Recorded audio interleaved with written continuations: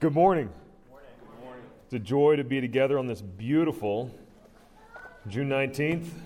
Please open your Bible to Matthew 19. Matthew 19. We're continuing our journey through the Gospel of Matthew, and what a journey it's been. Each verse we come to, each story has something to say to us about who God has revealed himself to be in Jesus Christ, and it's just been a wonderful journey. Now, as you turn there, I just want to make a comment about June. June is an interesting month in our culture today, and everywhere you go, the confusion of our culture is just more and more evident. It's hard to go into a store without being confronted with the confusion that abounds in our culture. Even this morning, as I was finishing up my sermon, and I'm using my word processor, and I ended up in the preferences pane of Microsoft Word, and down there in the preferences is a little button I could click, and it was "Show Your Pride," and it was a theme that you could use, and it was just like what in the world? Where is this coming from? But our culture is all in on educating us and re-educating us on what they see as the good and the true and the beautiful. That's what our culture does. Each week, we as the church gather together to be educated and re-educated on what is really good and true and beautiful. And that's what Jesus sets out to do in Matthew and in the text that we come to today. So let us look at God's word together that we might be transformed and renewed in the ways of his kingdom. This is the word of God. Beginning in Matthew 19, verse 1, I'm going to read through verse 12. Now when Jesus had finished these sayings, he went away from Galilee and entered the region of Judea beyond the Jordan. And large crowds followed him, and he healed them there. And Pharisees came up to him and tested him by asking, "Is it lawful to divorce one's wife for any cause?" He answered, "Have you not read that he who created them from the beginning made them male and female, and said, 'Therefore a man shall leave his father and his mother and hold fast to his wife, and the two shall become one flesh'? So they are no longer two, but one flesh. What therefore God has joined together, let not man separate." They said to him, "Why then did Moses command one to give a certificate of divorce and to send her away?" He said to them, "Because of your hardness of heart, Moses allowed you to divorce your wives. But from the beginning it was not so. And I say to you, whoever divorces his wife except for sexual immorality and marries another commits adultery." Verse 10, Then the disciples said to him, "If such is the case of a man with his wife, it is better not to marry." But he said to them, "Not everyone can receive this saying, but only those to whom it is given. For there are eunuchs who have been so from birth, and there are eunuchs who have been made eunuchs by men, and there are eunuchs who have made themselves eunuchs for the sake of the kingdom of heaven. Let the one who is able to receive this, receive it." After I read this passage to my family this morning, my son said, "Oh, Dad, happy Father's Day." But this is the Word of God, inspired, inerrant, infallible, sufficient for us. Thanks be to God for his Word, and may he give us by his Spirit grace to hear his Word and be transformed by his Word. I've got two simple points this morning, and I'm going to spend the vast majority of my time on the first point. So just a heads up as you look at your watch and you're like, wow, this is going to be a long, long sermon. We're going to spend comparably less time on the second point. But prior to getting to those points, I just want us to look at the context that Matthew provides. And we saw this in verses 1 and 2. We see how Jesus had finished teaching in Matthew 18, and he goes away from Galilee and enters the region of Judea beyond the Jordan. And verse 2 says, "And large crowds followed him, and he healed them there." Now, Jesus has been teaching on relationships in the church, and now he turns resolutely toward Jerusalem. And he goes toward Jerusalem with a purpose, and it's a purpose he's been telling his disciples. He goes there to suffer and to die. But even as he makes this journey, his ministry continues. He's not just trying to get there as fast as he can so he can get this dying stuff over with. Everywhere he goes, crowds follow him. And Jesus, ever compassionate and all-powerful Savior, he sees their need and he heals them. And I think it's so interesting how Matthew describes this. He doesn't mention one crowd. It's not the crowd goes with him. He describes large crowds, plural, many crowds, many large crowds, as if one large crowd wasn't enough to accompany Jesus. There are several of them coming after Jesus. And Matthew doesn't mention Jesus healing individuals or even specific ailments. Jesus simply healed the crowds. It's ambiguous, but Matthew's point is clear. So great is the power of Jesus. So tender is his mercy. So sufficient is his grace that wherever he goes, even in the midst of large crowds, he brings healing in his wings. Isn't that remarkable? Can you imagine being among these crowds, being among these large crowds? You're one of them. Imagine the stories that are being told. People declaring that the pain they've dealt with for years and years is gone. Or over that way, there's someone hearing for the first time. Over here is someone who is seeing for the first time. And the crowds are caught up in all that Jesus is doing, eager to follow him, eager to listen to him. But not everyone feels this way. There are some who don't like where all this seems to be headed. They don't like the way that people are responding and following. This Jesus has come and he has shaken things up. He has upset the status quo. Something must be done to derail whatever this Jesus is doing. So here come the Pharisees with their questions. And this leads us to our first, and given the context, unexpected point. So Jesus, all these crowds following Jesus, and our first point is this: the purpose of marriage. The purpose of marriage. Verses 3 through 9. So the Pharisees come to Jesus, and they come to distract him from all that he's doing. That's their hope. They don't really know what his mission is, but they certainly don't want these crowds following him. And so they come to derail him, to send him down a rabbit trail, hopefully with no hope of getting back. And as I was preparing this week, I thought back to a time in my life where I often gave myself to seeking to derail the mission of those in front of me, and that was in high school, and particularly it was in Denise Griney's 11th grade English class. She was my teacher, and she was the most kind and joyful and sincere and gracious teacher that I ever had. And I would not be described with any of those words at that time. And oftentimes, if there was an assignment that I wanted to avoid, or a discussion that I didn't really want to have, or a test that we were supposed to take, I might raise my hand and ask Mrs. Griney, so can you tell us about, what Mr. Griney thinks about that? And off she goes. And maybe half an hour later, she would realize, oh, we don't have time for that assignment. And I would be, yes. But little did she know that was my intent the whole way. I just was feigning interest, it just reflects on my maturity at that time. Hopefully I'm a little bit more mature, but also reflects on just Denise's just graciousness. And she was a joy to be around, and it was a joy to be in her classroom. But I would often seek to derail her class, much to her chagrin, I'm sure. In the same way, the Pharisees, that's what they're coming to do. They want to derail what Jesus' mission and purpose is. But rather than just bringing questions to distract, they were questions meant to tempt. The word that Matthew uses is the same word he uses when he speaks of the devil coming to tempt Jesus in Matthew 4. Look at verse 3 in chapter 19. And the Pharisees came up to him and tested him by asking, "Is it lawful to divorce one's wife for any cause?" And the question of the Pharisees, it revolves around this popular debate in their day. What are the lawful reasons for divorce? And the question came from a verse in Deuteronomy 24, verse 1. And there Moses records that when a man writes his wife a certificate of divorce because he has found some indecency in her.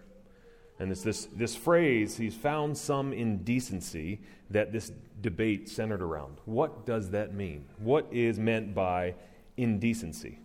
And there were really two schools of thought among the Pharisees, two sides of the debate. One side held that indecency was sexual immorality. It meant sexual unfaithfulness. And if the wife was unfaithful, then the law required divorce.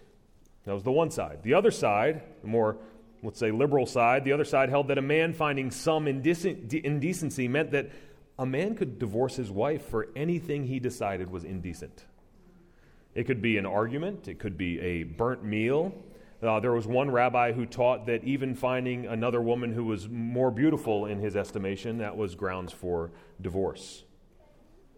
So the Pharisees come to him with this question: is it lawful to divorce one's wife for any cause, or every cause? In other words, who do you agree with? Who do you side with, Jesus? Who do you think is right? Now the Pharisees, they think they've set this brilliant trap for Jesus.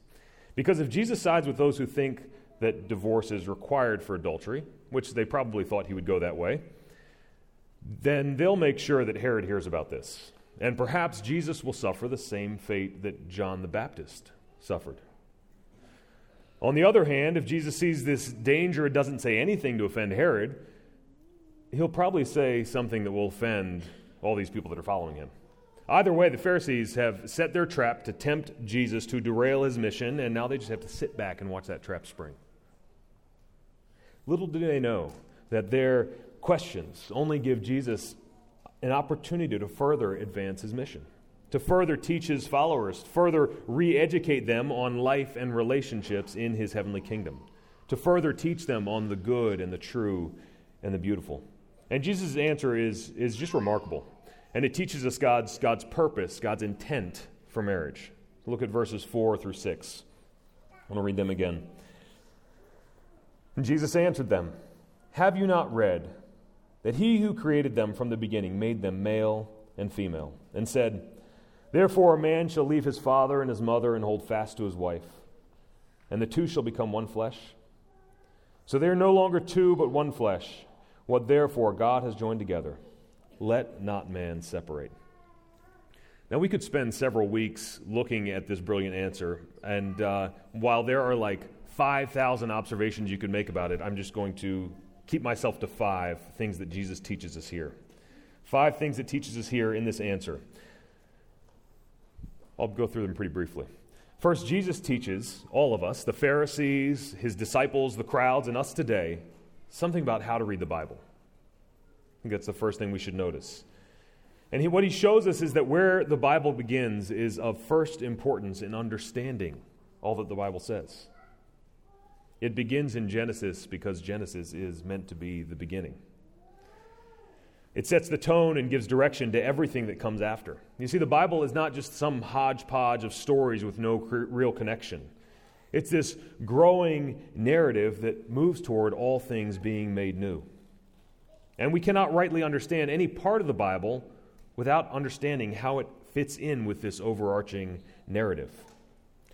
So by asking the Pharisees, "Have you not read from the beginning?" he's telling them that they've started in the wrong place. God addresses divorce in the very first pages of Scripture, and the Pharisees just don't seem to get that at all.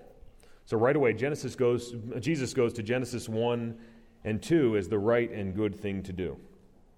So that's the first thing Jesus teaches us, how to read the Bible. Where it begins matters. Second, Jesus teaches that God created humanity, male and female, from the beginning. This is seen in Genesis 1:27. The idea that there is a gender and sexual binary is not a cultural or social construct, despite what people might say.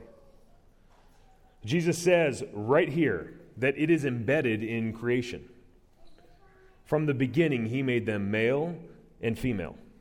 God did not make Adam androgynous or neuter. He made him a man, instantly, right away, at the beginning. When he created Eve, he made her as a woman, instantly. God creates men, and God creates women. And God is the originator, the inaugurator of sex and sexual difference. And we don't want to quickly pass by that in our day and age.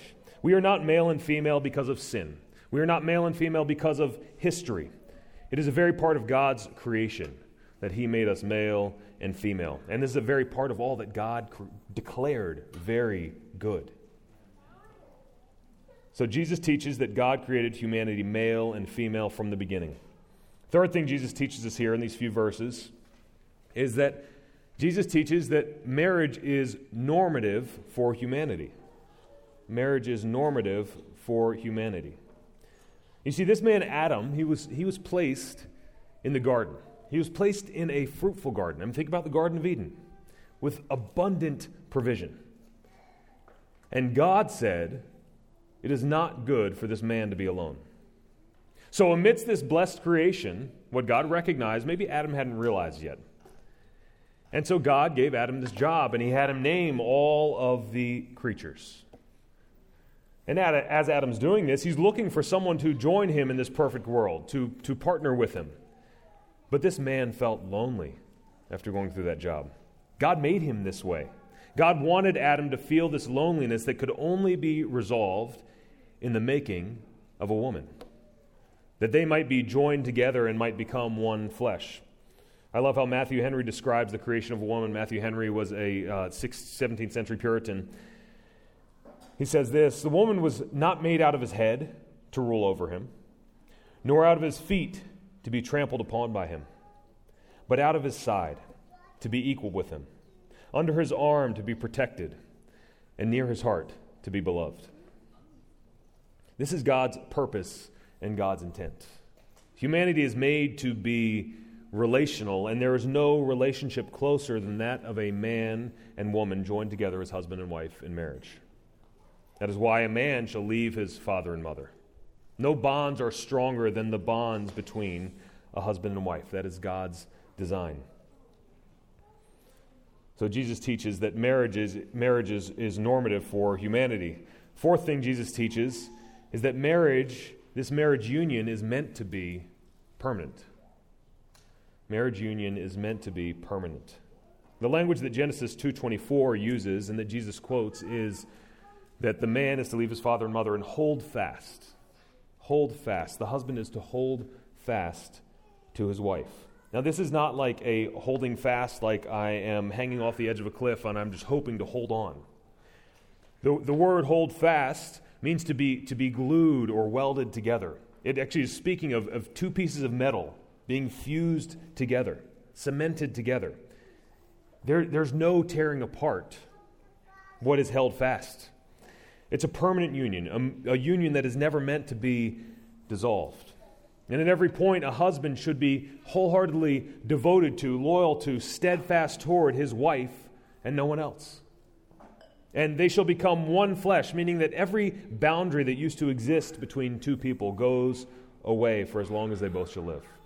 Not as long as they both shall love, as long as they both shall live.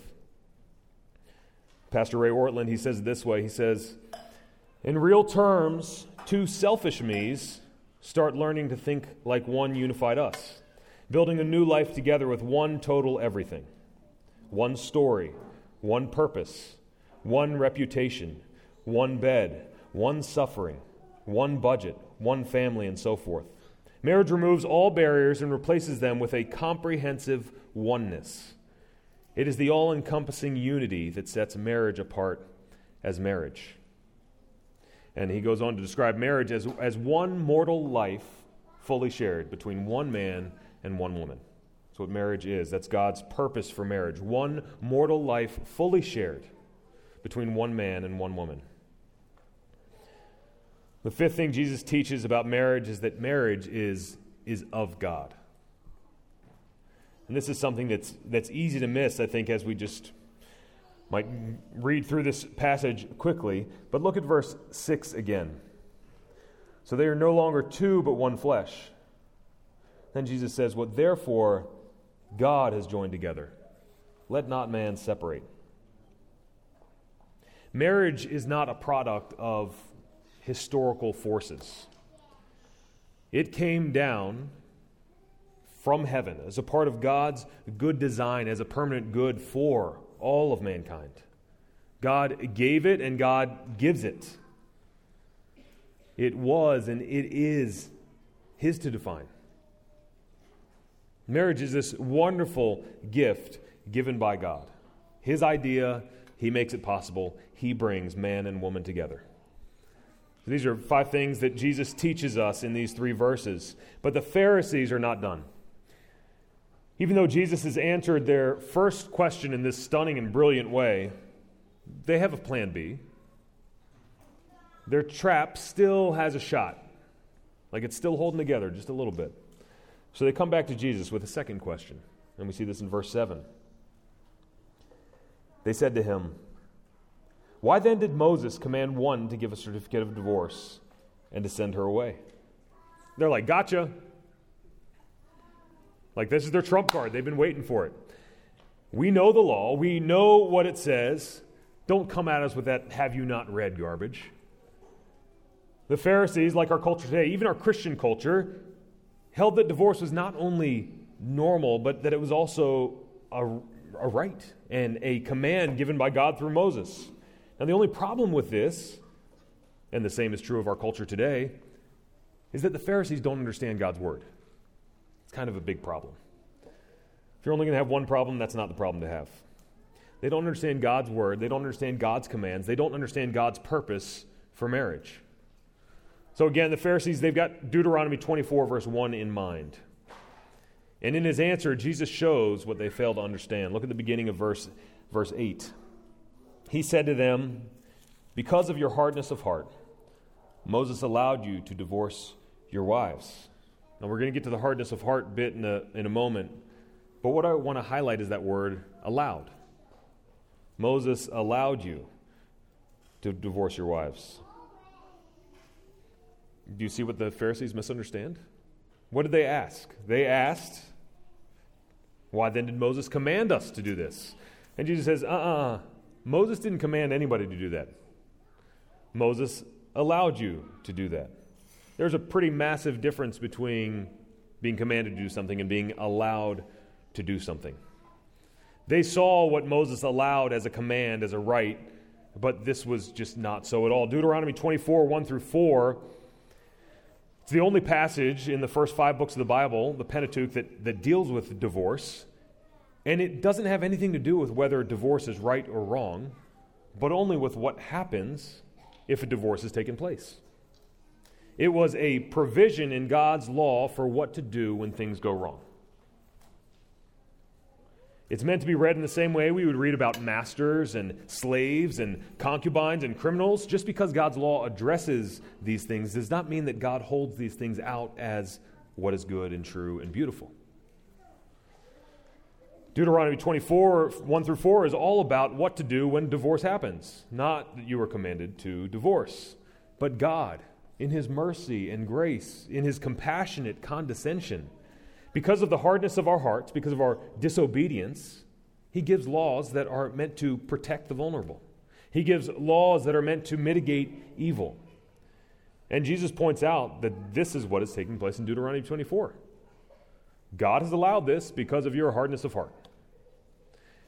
But Jesus makes very clear that divorce is not God's purpose for humanity. And so he says in verse 8 that while Moses allowed you to divorce your wives, from the beginning, it was not so, which harkens back to what he said in verses 4 through 6. God's purpose for marriage from the beginning is that it was this permanent union. It was one mortal life fully shared between one man and one woman. And so he goes on in verse 9 to finally answer the Pharisees' original question, but in a way that's all his own. You see, while the Pharisees used Moses as their starting point for this whole debate, Jesus has gone back to creation and God's purpose for his foundation. So look at verse 9. Jesus says, "And I say to you, whoever divorces his wife except for sexual immorality and marries another commits adultery."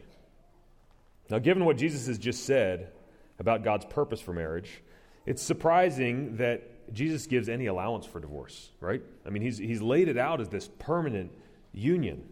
But now he gives this one allowance. That should surprise us. We kind of assume it, but it's surprising. God makes it clear that he hates divorce, but he doesn't say there will never be any of that among my people. Instead, even though it's entirely undesirable, he gives allowance for it. And here in our text, Jesus gives just one allowance for divorce, and it's sexual immorality. Jesus says that to divorce your spouse and marry someone else for any other reason is adultery. And now I want to borrow from pastor and theologian Doug O'Donnell. He says, now comes the flood of 1,000 questions, 996 of which I am not going to answer. But I do want to answer 4 of those briefly. So first question, what is meant by sexual immorality? Well, it primarily refers to adultery. And that includes any sexual relations with someone who is not your spouse. That's sexual immorality. relations with anyone who is not your spouse. And second question, why is adultery the only exception Jesus gives? The reason that Jesus gives this, and it's important that we read this in context, is because this is the one sin that tears apart the one flesh that God brings together in marriage. Adultery ends marriage by ending this union. So that is why that is the exception that Jesus gives. A third question you may have is this: is adultery the only exception? Adultery is the only exception Jesus gives here.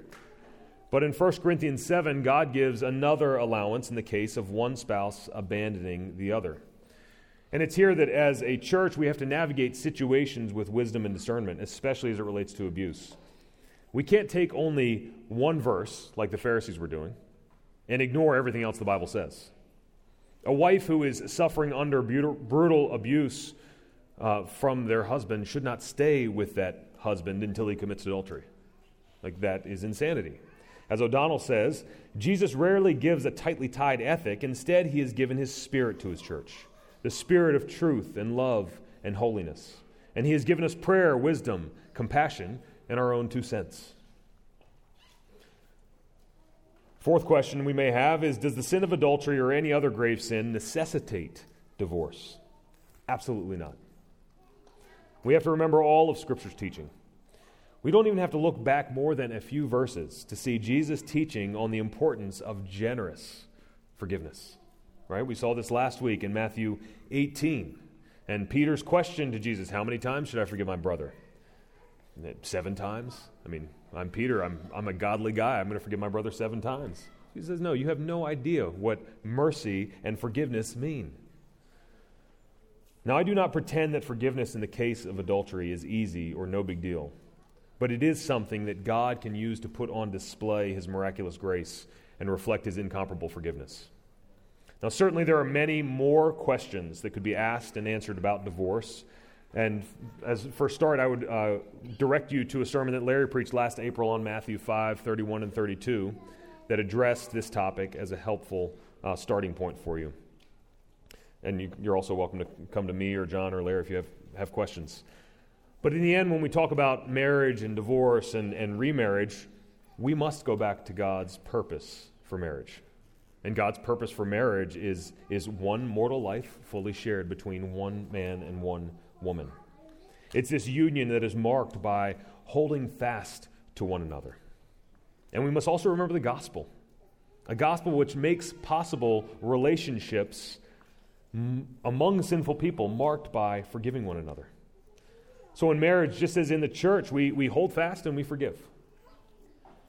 Therefore, what God has joined together, let not man separate. Now this leads us to our second point in verses 10 through 12. And again, this will be considerably briefer than the first point.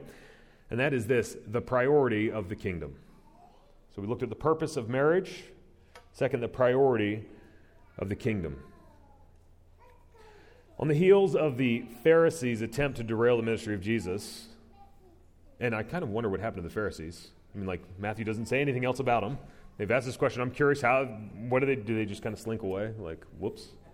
I don't know. Matthew doesn't care. But what Matthew does care about is what the disciples bring with their own challenge. Look at verse 10. The disciples said to him, "If such is the case of a man with his wife, it's better not to marry." Now, this is a surprising statement. Like, what is their deal? What are they saying? If a man can't divorce his wife, then he's better off just don't even bother? Is that what he's saying? It's hard to really know where this statement is coming from. Most likely, they just misunderstand what Jesus is saying about marriage. They just don't get it, which, as we've seen the disciples, that's not really that surprising that they don't get it, right? Kind of like us. Pretty typical. But what is surprising is how Jesus responds. Jesus goes from talking about marriage to talking about singles. For as wonderful as marriage is, Jesus doesn't use the disciples' statement to further define and defend marriage, which I would expect him to do. Instead, he talks about singles, being single. Look at verses 11 and 12 again. But he said to them, "Not everyone can receive this saying, but only those to whom it is given. For there are eunuchs who have been so from birth, and there are eunuchs who have been made eunuchs by men, and there are eunuchs who have made themselves eunuchs for the sake of the kingdom of heaven. Let the one who is able to receive this, receive it. What in the world is this all about? And it's kind of uncomfortable, right? Especially if you're sitting next to your kids. All this talk about eunuchs. One commentator says this, I thought it was pretty funny. This guy is very straightforward as a theologian and commentator, and he says, to us, the use of eunuch language seems unhelpfully extreme when talking about those who could marry but choose not to do so. And the fivefold repetition of the word within this one verse makes it the more uncomfortable. But the word would have been no less offensive in first century Jewish culture, in which eunuchs were the object of pity, if not horror. And now to answer the inevitable question some of you are asking right now, at its simplest, a eunuch is someone who cannot get married and have children. They can't be a father or mother. I'll leave it at that. And Jesus provides us three categories of eunuchs.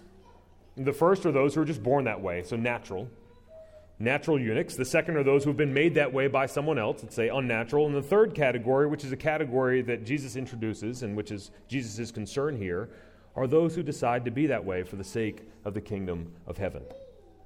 Now, in Jesus' time, it was unthinkable that someone would choose not to marry. There was no category for voluntary singleness. This was just not a legitimate or a realistic option. But while Jesus holds out a very high view of marriage, what he communicates right here is that our view of the kingdom should be even higher. So while Jesus has a high view of marriage, marriage is a wonderful gift from God, meant for the good of mankind. Our view of the kingdom should be even higher. In other words, it should not be unusual. This is what Jesus is saying. It should not be unusual. In fact, it should be perfectly normal for someone to choose to give up marriage and parenting for the sake of the kingdom of heaven. Like, that shouldn't be surprising because the kingdom of heaven is that valuable, that important. It's of that much more value than everything else. And this is what Jesus' followers don't quite grasp. In subtle ways, their statement reveals that they've fallen into the trap of valuing temporal things, like marriage in this life, over God's eternal kingdom.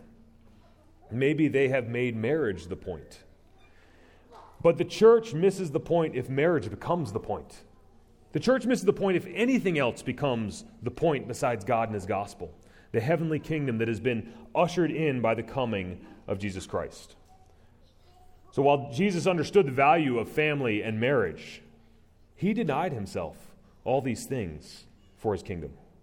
Though he was in the form of God, he did not count equality with God a thing to be grasped, but made himself nothing, emptied himself. He took the form of a servant, being born in the likeness of men.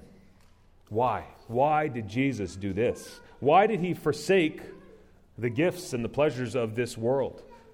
He did it for the sake of the kingdom. He did it for us, that he might come and save us from our wayward, sinful hearts, that he might rescue us from the tyranny of the devil, that he might pay the debt for us that we owe. He sought first the kingdom of heaven, and nothing could derail him. Thanks be to God. And being found in human form, he humbled himself by becoming obedient to the point of death, even death on a cross. And therefore God has highly exalted him and bestowed on him the name that is above every name, that at the name of Jesus every knee should bow in heaven and on earth and under the earth, and every tongue confess that Jesus Christ is Lord, to the glory of God the Father. Now, while we enjoy the gift of marriage, and we want to protect the gift of marriage and what it represents, what God does through it, may God give us grace to have the same mind that Christ Jesus had. May we seek his kingdom over all else, with our eyes fixed and our minds set on things that are above, where Christ is, seated at the right hand of God. For we have died, and our lives are hidden with Christ in God. Amen? Amen. Amen. Would you pray with me? Father, thank you for all the good that you have given us in your Son. Thank you that by the word of your power, you have spoken all things into existence, including gender, sexuality, marriage, and relationships that we get to enjoy for your glory. Lord, may we not live for any of those things, but may we live for you and your kingdom and your purposes in this world. Lord, renew our minds, transform our hearts for your glory. In Jesus' name, amen.